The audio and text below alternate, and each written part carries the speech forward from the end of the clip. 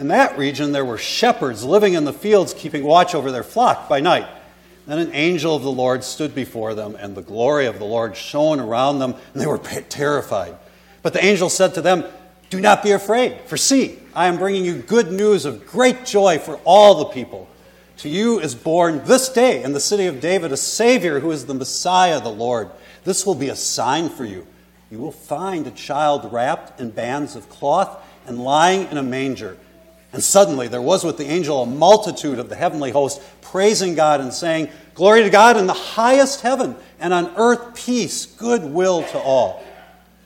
When the angels had left them and gone into heaven, the shepherds said to one another, "Let us go now to Bethlehem and see this thing that has taken place, which the Lord has made known to us." So they went with haste, and they found Mary and Joseph and the child lying in the manger. That's the gospel of the Lord. All right, people, say it with me. Cataluma. Cataluma. Nice. Okay, Cataluma, that's the last word in verse 7 of Luke's version of the Christmas story, which goes, she gave first their firstborn son, wrapped him in bands of cloth, laid him in a manger because there was no room for them in the inn. Yeah, you guys know this story pretty well. Awesome. Oh, well, at least you think you do. What if everything you thought you knew about this story is totally wrong? Don't worry, we're going to come back to that in a minute. But first, we need your help. All of you are going to star in Unity's upcoming drama, The Mystery of the Missing Manger. Okay, so first casting, we're going to say adults, that's going to be everybody 12 and older. So adults, you are going to be Pastor Will Tanner, the minister of family life at Plymouth Church in Framingham, Massachusetts. Got that? This is a real person, real story. Actually just happened like a week ago. All right, and young people, if you are under 12, you are going to be the detectives. Because here's what has happened, okay? Pastor Will, it is the week of the big kids' Christmas pageant at your church, and you can't find the manger. Kids, it's going to be your job to help him find it. So first, let's refresh our memories. You guys remember what a manger is and what it looks like? Here's ours, right? This is ours. You have to help Pastor Will find his. It looks like this, that trough for animals to eat out of. Okay, so you're going to have to find Pastor Will's manger. I promise you can find it without leaving your seats. And you're going to look all over the church. You are searching it from top to bottom. So you search in the Sunday school rooms, and you search in the basement, and you search in the storage closet, and you search in the music closet, and you search underneath the bell table because maybe it's there, and you can't find it anywhere. So Pastor Will has searched everywhere for the manger and does not find it. Young people, did anyone find it? Where was it? You finally find the manger. It is in the exact same place it's been the entire year since last year's Christmas pageant. It is in the narthex, full of books, right in the middle of the entrance to the church, where you have walked past it and looked right at it every single Sunday for an entire year. All right. Well done, Pastor Wills and detectives. Back to our Greek lesson. What was that word again?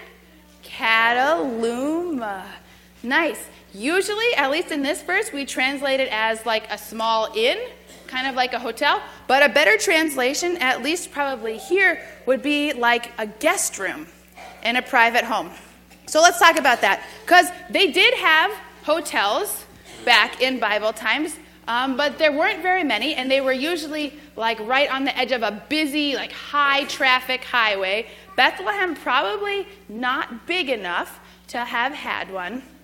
And they did have mangers around the time that Jesus was born. For sure, those troughs that animals ate out of, but they usually were not off in a stable somewhere unless you were like really rich. Do you know where the manger would be?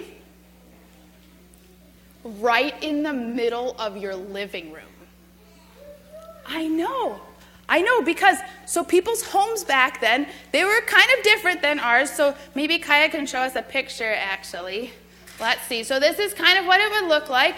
So this is what the house would be. 2 floors, kind of 3-ish rooms. So that bottom floor, that would be the main living area, mostly an open courtyard, but then tucked in the back, you've got a little kitchen area, little food storage area, and then a little storage area for the animals, which would come, they would bring them in at night. So like sheep and pigs and cows in the house with them. And then a partial second story, kind of like a loft. You'd get up there by a ladder, and that's where people would sleep. And sometimes up there was also like a little extra room, like a guest room, to be able to offer hospitality to people who were traveling. Maybe Jesus really was born off in a stable somewhere on the outskirts of town because everybody turned them away. That's not a bad way to tell the story, right? Because that helps us remember that Jesus knows what it's like to be left out and lonely, that Jesus knows what it's like to be traveling far from home and not have any safe place to lay your head. And it's a powerful reminder to us that our God is always and especially showing up with anybody who is on the outside looking in. And that is all true. But that's only one way to tell the story. Because maybe Joseph and Mary showed up at their relatives, and maybe their relatives were excited and honored to have them. And maybe they said, "Oh my goodness, come in, and Mary, I think it's almost time to deliver your baby, so you're going to need a lot of room to move. You're going to need a lot of women to help you and support you. We do have this small room upstairs, but there's not a lot of room up there, so why don't you stay down here on that first floor where you'll have all of this room to stretch out." And you know what? When that baby does come, that manger is going to be the perfect place to put it. Well, what do you think?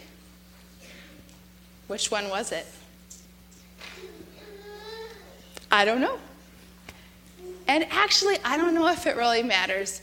Because you know what? These stories of our faith, we tell them over and over and over again, not because they happened so way back when, but because they happen. And so these stories help us to notice, to not miss it when God shows up in our life. So for us, when we are on the outside looking in, maybe we need that story of Jesus and Mary and Joseph as those refugees pushed to the outside. Maybe that gives us the strength to keep going and waiting till God shows up with us. But for me, at least this year, I need the second story more. Because life is just crazy right now. And just with everything, with work and play and phone calls and errands and laundry and more laundry and more laundry, it really helps me to think that this is where God shows up. Here, right in the middle of all the chaos and noise of the living room. This is where God shows up. Emmanuel, God with us. So, if by any chance any of your lives are just a little bit crazy right now, and any of us, do you ever get that feeling like you've lost your core, you've lost your center, you've lost your sanity, you've lost whatever it is that kind of keeps you grounded, that middle part of you. If you ever feel like you've lost that, just know that wherever you are, that's where God is. And the only place you need to be is right where you are. And the only you need to be is the you that you already are. So, when you go home, the next time you're in your living room, just take a look around. Whatever is happening all around you, take a look around and see if you can imagine that manger right there. Wherever you are, that's where God is. May you find the manger. May you find the baby. May you find Jesus right in the messy middle of it all. Amen.